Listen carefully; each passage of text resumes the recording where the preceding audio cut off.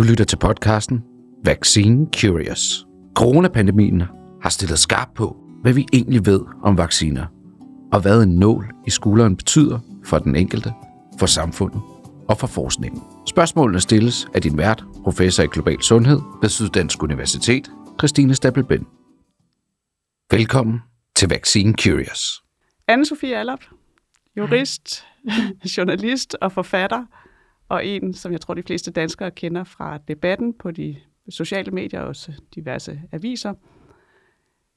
Og på det seneste også fra debatten omkring vacciner og mistænkte bivirkninger efter vaccination med covid-19-vaccinen.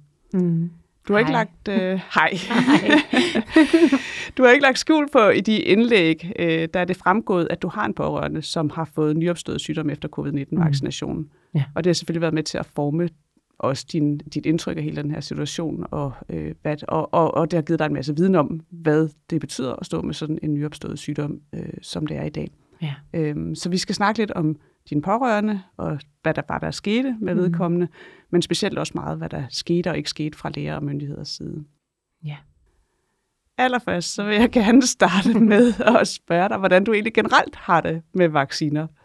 Jeg har det sådan set fint. Altså, jeg har boet i Afrika og i Asien, så jeg er selv blevet vaccineret for alt muligt. Altså rabies og alle mulige andre ting. Og mine børn er også vaccineret. Og det samme børnevaccinationsprogrammet, når de boede i Spanien, så det har været lidt anderledes. Ikke? Der får de nogle lidt andre vacciner. Men vi har også i familien altså sådan allergier, som gør, at jeg har en næse for eksempel, som reagerede voldsomt og fik en aluminiumsallergi af børnevaccinationsprogrammet. Så altså, det er ikke sådan, at jeg er naiv, kan man sige. Altså, jeg ved godt, at der er nogle få, som reagerer voldsomt på de her vacciner. Hvordan med din pårørende der er oplevet nyopstået sygdomme? Det skete jo sådan, og grunden til, at jeg ikke ligesom identificerer, hvem det er jo fordi, at jeg er jo vant til at tage en hel masse røg og forskellige konfrontationer på de sociale medier, men altså, jeg vil helst skærme vedkommende for det. Men jeg synes sådan set, det er vigtigt, både fordi vi som familie har været igennem det her, men jeg ved jo, at vi jo ikke er alene. Det her. Der er jo mange, som har lidt, det kan være kortvarigt, 2, 3, 4 uger, 2 måneder, 4, 5 måneder. Altså, det kan også være langvarige, sådan mere systemiske ting. Men altså, ja, det der skete kort efter første stik. Lige allerførst, jeg skal bare lige afklare, din pårørende har det også, gik ned for at lade sig vaccinere, havde ikke nogen på forhånd nogen mistanke til, at der ville ske noget? Nej, altså, og det, man kan sige, vi har jo alle sammen, uanset hvor meget vi er vaccineret, så har vi jo alle sammen, eller hvor lidt, været udsat for et ekstremt pres. Og jeg tror, at de fleste i en arbejdssituation på en arbejdsplads har måtte ligesom, altså, mange har nok sagt, at det her det er jo en væsentlig forudsætning for, at jeg kan passe mit arbejde. Sådan, altså at blive covid-19-vaccineret? Ja. Og eftersom jeg tror også, de færreste egentlig har tænkt, at det kunne være en risikoforbundet ting at blive vaccineret. Men det, der skete, uden at gå for meget ind i vedkommendes personlige forhold, så opstod der få dage efter en lidt mærkelig fornemmelse inde i hovedet, og så få dage efter det er en stærk svimmelhed, som har varet ved siden, og det er snart et år. Og så det har manifesteret sig ved ekstrem svaghed, altså udmattethed, stærke hovedpiner og svimmelhed. Så meget som man, altså jeg tror mange beskriver det som, nu har vi jo talt med andre, som også lider af det samme. Mange beskriver det som om man står på en trampolin hele tiden. Okay, ja. Og det er jo selvfølgelig, altså, der er dage, der er bedre end andre. Men det er jo en kæmpe mæssigt, helbredsmæssigt nedslag, ikke? Hvordan kan vedkommende passe sit arbejde? Jamen, vedkommende har været sygemeldt i 10 måneder, ikke? Ja. Men vi håber, at det snart bliver bedre og så videre. Altså, der er også der er lys for enden af tunnelen, altså stille og roligt. Men det noget af det, og altså, jeg tror egentlig, det for hele familien her er det jo en kæmpemæssig smertefuld ting at være ramt af noget, som er nyt, som læger ikke aner, hvad de skal stille op med, hvor der ikke er nogen behandlingsmuligheder, hvor at sundhedsmyndighederne aktivt, det er min opfattelse, aktivt forsøger ligesom bagatellisere, nedtale, ignorere eksistensen af de her mennesker, ikke? Og så have den her uvished, der hedder, men, altså, får man nogensinde sit helbred igen? Bliver man ligesom man var før? Eller er det her faktisk et syndrom eller en tilstand, som kan, altså som permanent vil svække en? Og hvor mange år vil det tage? Altså, og hvor mange år tager det af livsudsigter og alle de der ting. Og jeg vil sige, mit familiemedlem og alle andre, der er ramt af det her, som jeg har haft kontakt med, altså det er jo denne her, de står mellem antivax, som på den ene side siger, jo også nogle idioter, jeg vaccinerer, og så et system, som siger, ja, der findes jo ikke, vi har jo ikke observeret langvarige bivirkninger. Det findes jo ikke. Så altså, og i den der systemiske gaslighting fra begge sider, der er det altså ikke særlig rart at være. Og når du ovenikøbet er ekstremt syg, jamen, så synes jeg bare, altså jeg er simpelthen så rystet over, at vi som samfund smider folk under bussen på den måde. Så helt konkret på din pårørendes vedkommende, så har lægerne ikke kunne stille noget op? Hvad er der sket? Nej, men altså, lægerne kan jo ikke... det som... Jeg er jo ikke læge, Christine, så jeg er ikke læge. Mm. Det, som jeg har læst mig frem til, at man regner med, der foregår med de her patienter. Fordi det her, det er jo ikke hjertemuskelbetændelse eller en blodprop. Det her, det er jo et andet, man siger, det er jo en længerevarig svækkelse. Og man regner med, at de læger, jeg har, professorer og andre, jeg har haft kontakt med, at det her, det er en immunreaktion, eller en autoimmunreaktion. Og det ligner, måske er det samme som senfølger. Altså de her rigtig svære efter senfølger. Efter covid-19-infektion. Ja. Og det vil jo ikke være underligt, eftersom at vaccinen og mRNA-vaccinerne jo producerer, kan man sige, samme reaktion i kroppen som en infektion. Lægerne, det her det er en ny virus, sygdom, og vi har en ny vaccine, og også en ret ny vaccineteknologi. Og der er,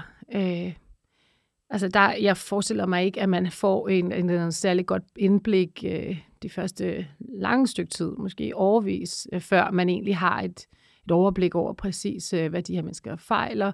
Og jeg tror slet ikke, det kommer fra Danmark. Altså, jeg vil sige, den forskning, som jeg har læst indtil videre i det her, det kommer fra udlandet, ikke? Så lægerne har ikke kunne stille noget op? Har de pårørende fået behandling i det her forløb? Nej, altså fordi det er jo... der har jo været en masse udredning. Vi har også selv lagt en masse penge på bordet til privatudredning, scanning og andre ting. Og altså neurologiske afdelinger og andre læger er ret magtesløse. Og det eneste, de sådan set peger på, det er tiden. Altså, så kan man smertebehandle eller et eller andet, men altså tiden ligesom kan måske klare det, ikke? Har lægerne sagt, at det her det skyldes vaccinen, eller hvad? Ja, det er indberettet af egen læge. Ja, som en mulig bivirkning. Har I fået nogen besked om, hvor det er indberettet hen, og har I fået nogen kvittering for det? Styrelsen, men altså, de skynder sig virkelig langsomt med at behandle de her indberetninger, af mit indtryk. Det er også det, jeg faktisk hører, at der kommer faktisk ikke nogen form for kvittering tilbage, eller nogen form for dataindsamling, videre dataindsamling fra dem, der har indberettet noget. Har I anmeldt det, altså har I klaget, indmeldt det som en patient, altså erstatningssag? Jeg mener ikke, at den er indgivet endnu. Jeg kan se på de grupper, vi er i, og det er jo ret besværligt sådan set at finde grupper, som ikke er inficeret af troldehæren fra undergrunden, antivaks-troldehæren, ikke? Men der er nogen, som er sådan ret gode til at holde justits, og som jo er ret vigtige, fordi at de her mennesker, som er ramt, kan udveksle erfaringer og dele viden og hvad de hører fra deres læger osv. Og altså desværre så er der virkelig få af dem, der er dem, der har søgt erstatning indtil videre, som får det. Og det er jo også ret nemt for myndigheder. Der vil jeg bare sige, sundhedsmyndighederne, de har alle kasketter på, ikke? De har det politiske, de udstikker den politiske retningslinje, hvad I skal lade jer vaccinere, de modtager anmeldelserne, de udreder dem, de udbetaler erstatning osv. De har alle kasketter på. Jeg kan slet ikke forestille mig, altså jeg må sige, et retssamfund, hvor at man sætter den samme myndighed til at have alle funktioner. Det er helt mærkeligt, men mange af dem, altså de får afslag. Ja. Nej, jeg har læst nogle få, der har fået det godkendt, men altså, man modtager en vaccine få dage senere, så bryder hele systemet sammen i et eller andet omfang, og man kan ikke stå på benene, og man er svimmel, og efterfølgende er ens helbredssystem helt anderledes. Ja, det kunne da være en tilfældighed. Ja, det er jo det der så altså i mange tilfælde åbenbart går hen og bliver dømt, ikke? Og det er, jeg havde en lang snak med Signe Jensen, som sidder for forbrugerrepræsentant fra Forbrugerrådet Tænk, i ankenævnet for patientklager. Så hun sidder sådan i det sidste instans, hvor man kommer hen, hvis det er, man som patient har oplevet en nyopstået sygdom efter vaccine. Det bliver indberettet af egen læge, som til Lægemiddelstyrelsen, men også, at der bliver søgt om erstatning. Så bliver det i første instans behandlet ved et udvalg. Hvis det så bliver afvist, jamen, så kan man anke, og så ender man hos Signe Jensen der, som sidder som borgernes repræsentant i det her udvalg. Og hun redegjorde sådan set meget fint for, hvad er det hele det der forløb, man skal igennem, og hvad det er for en jungle, fordi der er faktisk mange forskellige indgange ind i det her. Men også for, at det, der er i sidste ende sker ved sådan et ankenævn, det er jo, at der bliver sendt en rapport, eller hvad skal man sige, erstatningsansøgningen bliver sendt ud til en læge, der skal så komme med en udtalelse, en ekspertudtalelse. Og i den fase, der ser man slet ikke den patient, det nu drejer sig om.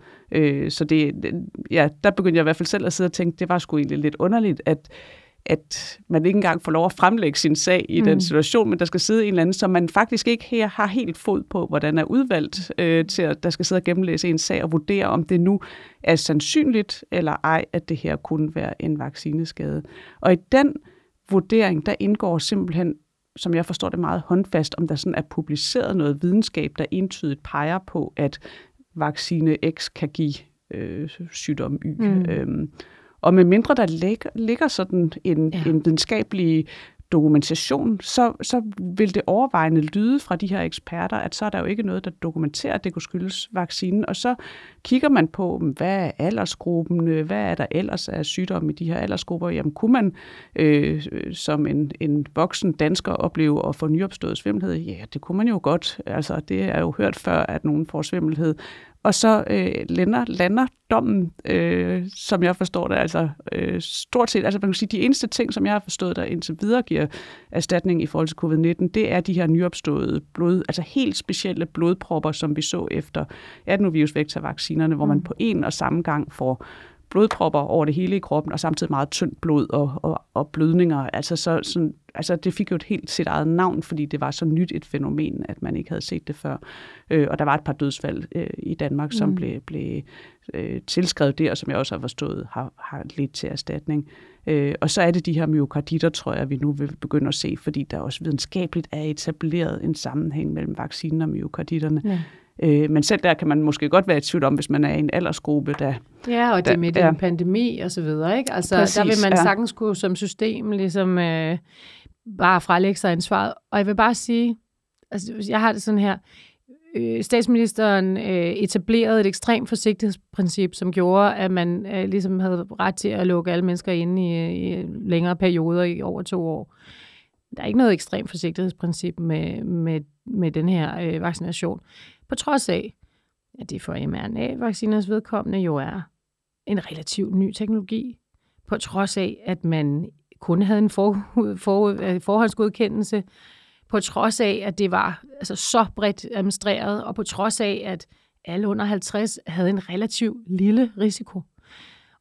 Og jeg kan simpelthen ikke forstå, at man ikke tager sin egen befolknings helbred så seriøst, og sit eget ansvar så seriøst, at man gør det her med altså fuld spot på mulige risici.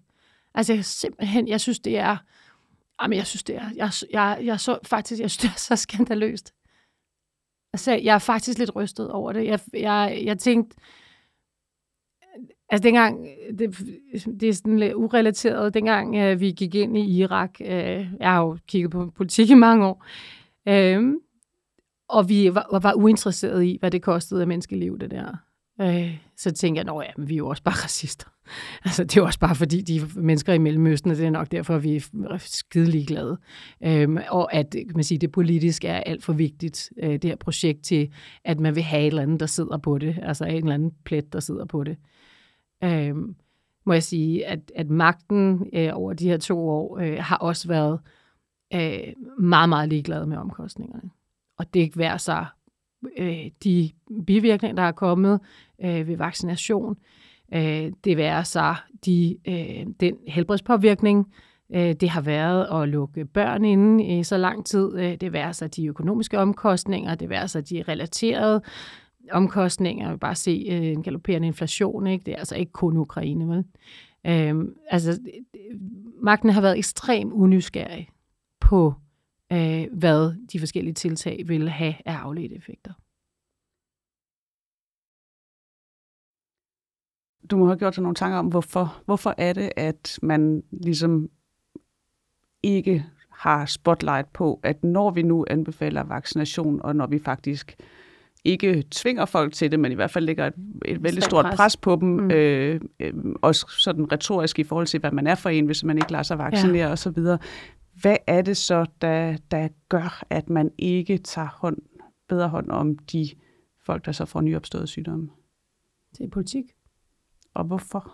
Jamen, det er politik. Det er, altså det er jo det, der ligesom til altid har styret samfundsudviklingen. Det er stolthed og fordom. Det er inerti. Det er lemming-effekter.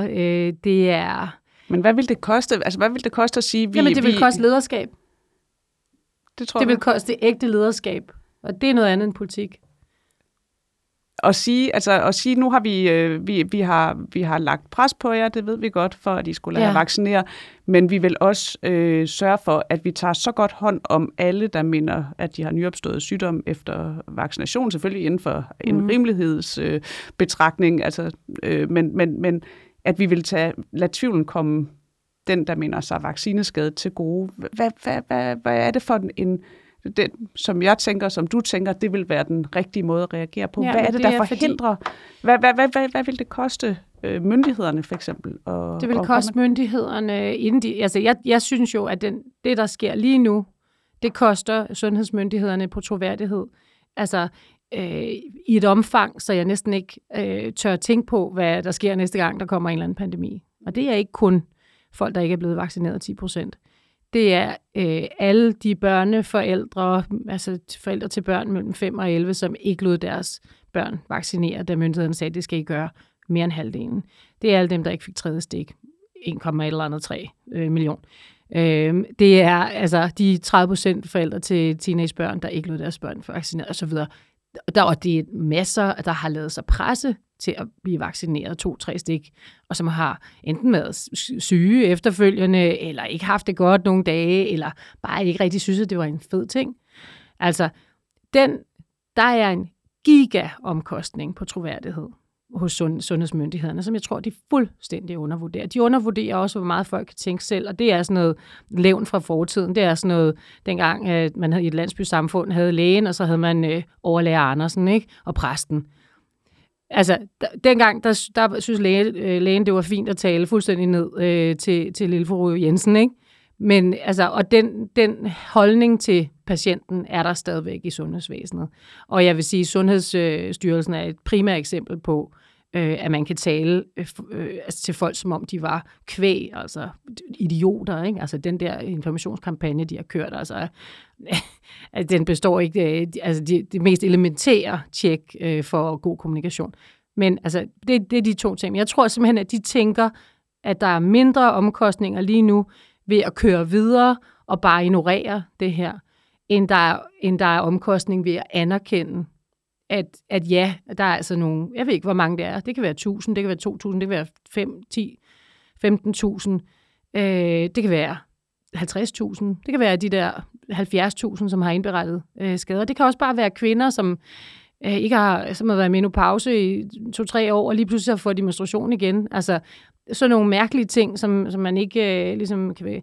Men altså anerkende, at det forekommer i en eller anden omfang, det tror jeg simpelthen, de kan tåle. Det tror jeg ikke, de kan overskue. Og det er politik, og det er stolthed, og det er, og det er alt andet end lederskab. Men jeg tror simpelthen, at de har lavet en cost-benefit-analyse, og ikke kan overskue andet end det, de gør. Så det er et eller andet med, nu har vi sagt A med vaccinerne, og vi har faktisk også stået og sagt, at de er sikre. Og, de har slået igen og igen og afvist, at der er langvarige bivirkninger. Ja. Og det er jo, at det har Lægemiddelstyrelsen gjort. Altså jeg er også skidesur, ikke? Men altså med knap 70.000 indberettede bivirkninger, så står Lægemiddelstyrelsen og masser af bevis for, at det her er altså ikke kun 2 dage eller et eller andet, en lille ømhed på overarmen. Altså der er mange, som har reageret langt voldsommere.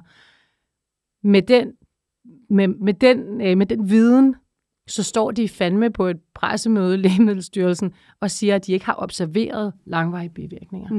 Det er simpelthen så infamt. Altså. Ja, og det er, jeg vil påstå, at det jo bare er løgn. Altså, ellers så er det bevidst ikke viden. Ja, der er jo i hvert fald rigtig mange mennesker, som oplever de her langvarige bivirkninger, for hvem det må være en kæmpe hån at høre det her. Altså tænk at betale halvdelen af sin indkomst, altså betale topskat i årevis til det her samfund, og så vender det samfund sig om og bare tyrer en ned under bussen på den måde. Jeg synes, det er så frækt. Det, der også er lidt tankevækkende i det her, det altså man kan sige, der er de økonomiske omkostninger, og så er der tillidsomkostningerne, ikke? Og jeg tænker jo egentlig, at de økonomiske omkostninger ville ikke være kæmpestore. Altså, vi snakker ikke om hele den danske befolkning, der skal have en kæmpe check eller sådan noget, men altså afhængig af, hvor mange det nu er, og afhængig af, hvor skadet man er, så tænker jeg jo ikke, at vi ikke, i hvert fald ikke under alle omstændigheder, ikke også havde et moralsk ansvar for at give den form for erstatning. Men så er der den her omdømmemæssige omkostning, ikke, med at vi har anbefalet vaccinerne, og det vil være en retræte eller et nederlag måske, og fra myndigheders side at sige, okay, det var måske ikke alle, der skulle have haft de her vacciner, eller i hvert fald så mange af dem, eller hvad det nu måtte være. Så der er de her omkostninger, som man et eller andet sted, som det er din fortolkning er, at myndighederne har kigget ud over landskabet og sagt, det er sgu bedst for os og for vores troværdighed, at vi holder fast i den her med, at vaccinerne var sikre, og der var ikke langtidsbivirkninger, uanset at der altså er en række mennesker, som føler, at de er blevet alvorligt syge i tilknytning til vaccination. Men det er myndighederne på den ene side set. Så er der en stor del af befolkningen, tror jeg egentlig også, som er mit indtryk, som har sådan købt ind på den historie, at vaccinerne er sikre, de var vigtige for os alle sammen, som også i en eller anden grad vender sig mod dem, der er vaccineskadede. Jeg har selv deltaget i en artikel med et interview med en fyr, som oplevede vaccineskader, som faktisk oplevede, at han kunne ikke snakke med folk om det, fordi de stemplede ham som en antivakser, eller en, så hvad er det, der sker? Jamen, det er jo, altså, der er jo opstået sådan en pro-myndighedsfanatisme i denne her pandemi, som er ret interessant, ikke? Altså, og der er det jo blevet undervejs nærmest sådan socialt kriminaliseret, stille spørgsmålstegn ved anbefalingerne fra regeringen og Sundhedsstyrelsen og sundhedsmyndighederne. Altså kan man sige, en magtfølgeagtighed, som har været, synes jeg, rent sociologisk, politisk, super interessant. Og der er der altså sådan et, og særligt på de sociale medier, sådan et citizens police corps, ikke, som kører virkelig hårdt på. Og det er jo noget med, at hvis man har oplevet helbredsmæssige negative følger af vaccination, jamen så er det formentlig forkert. Altså det er sådan noget med at ligesom gaslighte de her mennesker, der er blevet skadet, ikke? Og det er jo altså fuldt ud lige så nedværdigende og fratagende af værdighed til de her mennesker, som det er de der antivaxere, der kommer fra undergrunden brølende med alle mulige snak om World Economic Forum og Bill Gates. Jo, men de kommer så også med told you so, ikke? Ja, altså, præcis. De kommer jo med den modsatte. Du er også bare en kæmpe idiot, ikke? Altså, ja, så man står bare i krydsfeltet. Ja, fordi det her, det er, altså Bill Gates er inde i blodet på dig, ikke? Ja. Så man står i det der krydsfelt mellem altså myndigheder, som man ikke føler anerkender overhovedet, at der er et problem, og så en stor del af befolkningen, som siger, der er ikke noget problem, fordi det siger myndighederne, og så er der en mindre gruppe af befolkningen, som siger, du er også en idiot, fordi du tog de her vacciner. Fordi altså, jeg synes faktisk, nu er der nogen på Facebook og især sociale medier, som er ret vild, vil jeg sige. Jeg har også været i karambolage med nogle af dem. Men når jeg går rundt og snakker med folk ude i livet, altså, så synes jeg, at folk har en langt mere nuanceret holdning til det her. Og altså, der er jo mange, som ikke har oplevet nogen reaktioner. Men så er der jo altså folk, der har oplevet reaktioner, men ikke langvarige reaktioner. Altså, sent som i morges talte jeg med to, hvor den ene sagde, at han havde været sådan sløj i 3 måneder. Altså, det er jo ikke en kortvarig bivirkning, vel? Og den anden sagde, at han havde haft det rigtig dårligt. Altså, så i kortere tid, ikke? Men altså har været stik imod at skulle vaccineres, ikke? Men havde ladet sig presse til det. Og jeg har det sådan, der er jo nogle grundlæggende lægelige principper her, der er ret meget på spil, synes jeg. Og som i høj grad bliver nødt til at blive genbesøgt, før en eventuel runde, jeg ved ikke, hvad det bliver her til efteråret. Og det ene princip, det er det, at vi jo selvfølgelig bliver nødt til at acceptere, at patienten er herre i egen krop. Og patienten suverænt tager stilling til, hvad der skal ind i den krop. Det her ekstreme pres på folk, helt, altså allermest ekstremt udmøntet i Østrig, hvor man sendte folk hjem i husarrest og ville smide dem i fængsel for ikke at blive vaccineret, i noget, som jeg kun kan fortolke som ren populisme, simpelthen. Det havde ikke rigtig nogen effekt på smittetallene, nemlig. Men altså, det ekstreme pres, det er uforeneligt med det princip om, at man suverænt tager stilling, og som patient også er selvfølgelig i stand til at sige nej tak til behandling. Det er det fundamentale princip.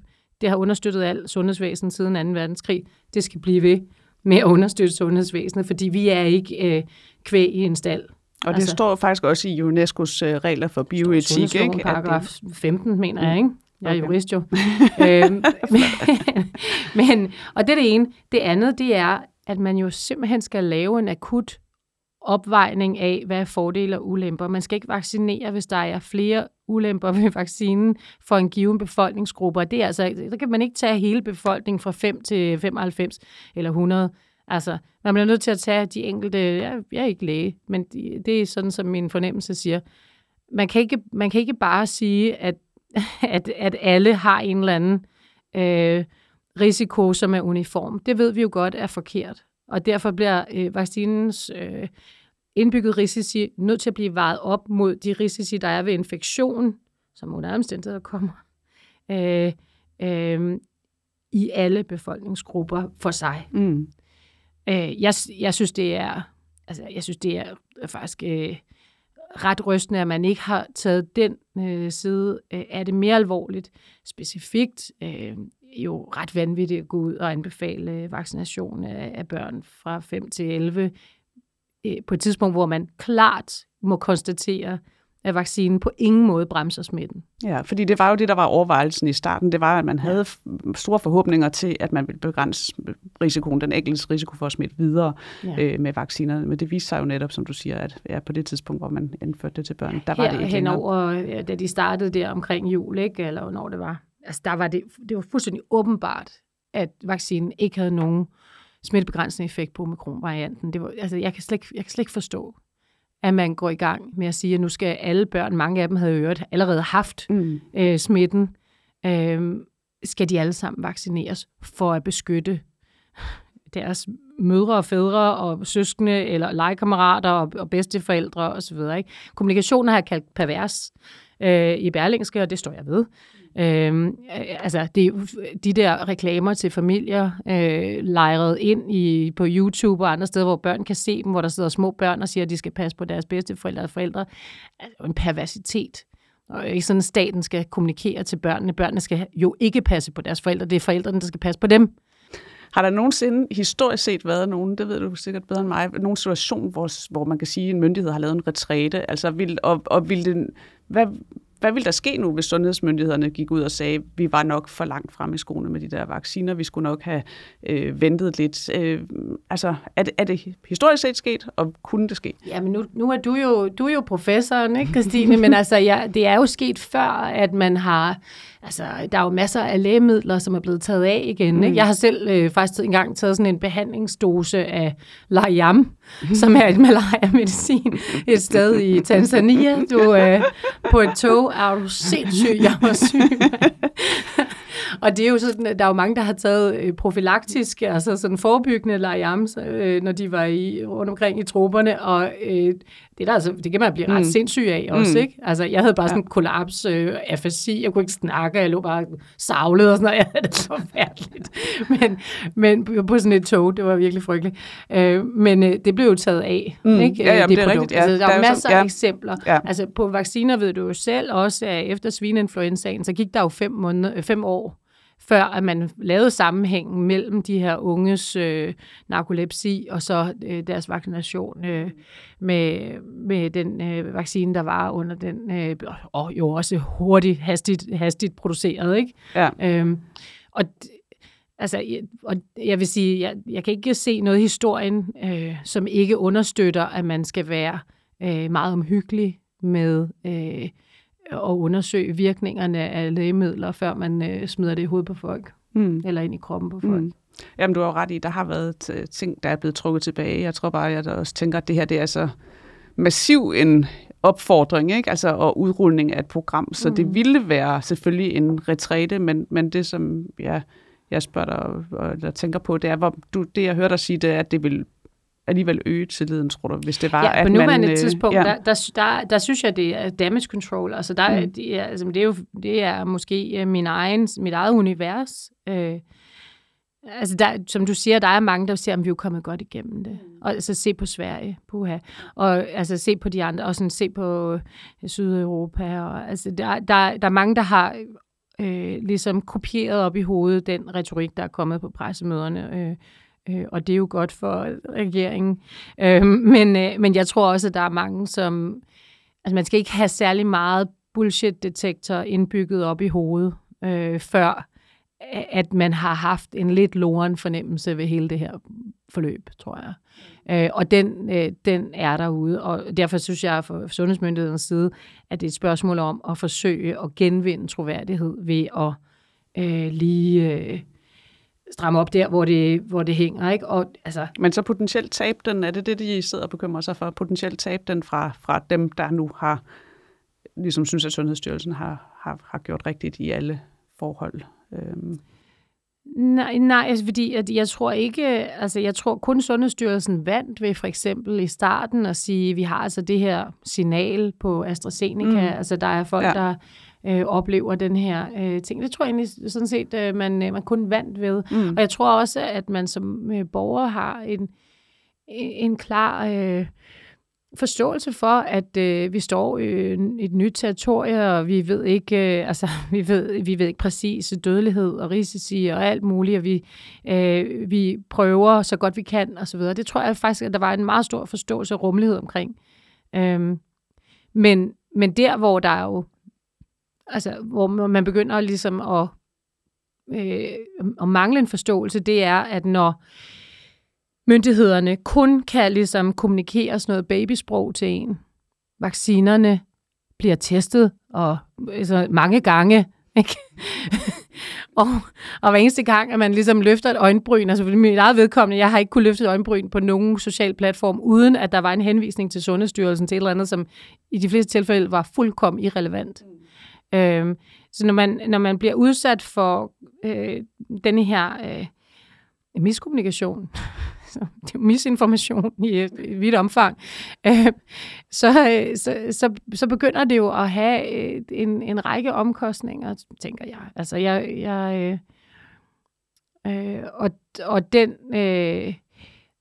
hvis jeg var Sundhedsstyrelsen, så ville jeg simpelthen gå langt mere offensivt til værks.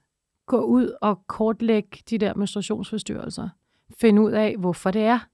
Det nytter jo ikke noget, at det kun er Norge og England og andre steder, som kan finde ud af at tage kvinder alvorligt. Altså, hvorfor skal det være, at Sundhedsstyrelsen er altså ligesom den spanske bispekonference, ikke? Den katolske kirke, som er det mest kvindefjendske sted nærmest på det europæiske kontinent. Altså, det nytter jo ikke noget. Tag folk alvorligt. Altså, hvorfor er det, at vi ikke kan finde ud af at... Altså, jeg fik en henvendelse fra en læge, som sendte mig noget, de havde fået i praksis, som var Sundhedsstyrelsens skrivelse, som sagde, I må endelig ikke henvise folk, der lider af bivirkninger til senfølgecentrene. For vi har ikke rigtig taget stilling til, hvad der skal ske med dem endnu. Altså det her, det er over et år efter, man udruller de her vacciner. For manges vedkommende har de været sygemeldt et år. Og Sundhedsstyrelsen har ikke fucking taget... Jeg har lyst til at brænde hele verden ned og skride, ikke? Altså, de har ikke taget stilling til, hvad de vil gøre med de her eventuelle bivirkninger. Altså, skam må de få. må skam hvile på dem i resten af deres liv. Det, der vil være fornuftigt, det var at oprette sammen med de her senfølgecentre, som dokumenterer, opsporer, undersøger dem, som lider af de her langvarige bivirkninger, for eksempel at kunne bruge de erfaringer, før man ruller endnu en omgang mRNA-vacciner ud i befolkningen. Altså, det vil være den ansvarlige måde at gå til tingene på, tænker jeg. Anne Sofie, du har sagt et meget klart og tydeligt budskab til myndighederne her. Jeg tror, vi stopper der og lader den stå med et ordentligt udråbstegn bagefter. Tusind tak, fordi du kom og var med her i podcasten. Jurist, journalist og forfatter Anne Sofie Allarp. Tak. Du har lyttet til Vaccine Curious. Dit vært var Christine Stabel-Ben, professor i global sundhed ved Syddansk Universitet. Tak fordi du lyttede med.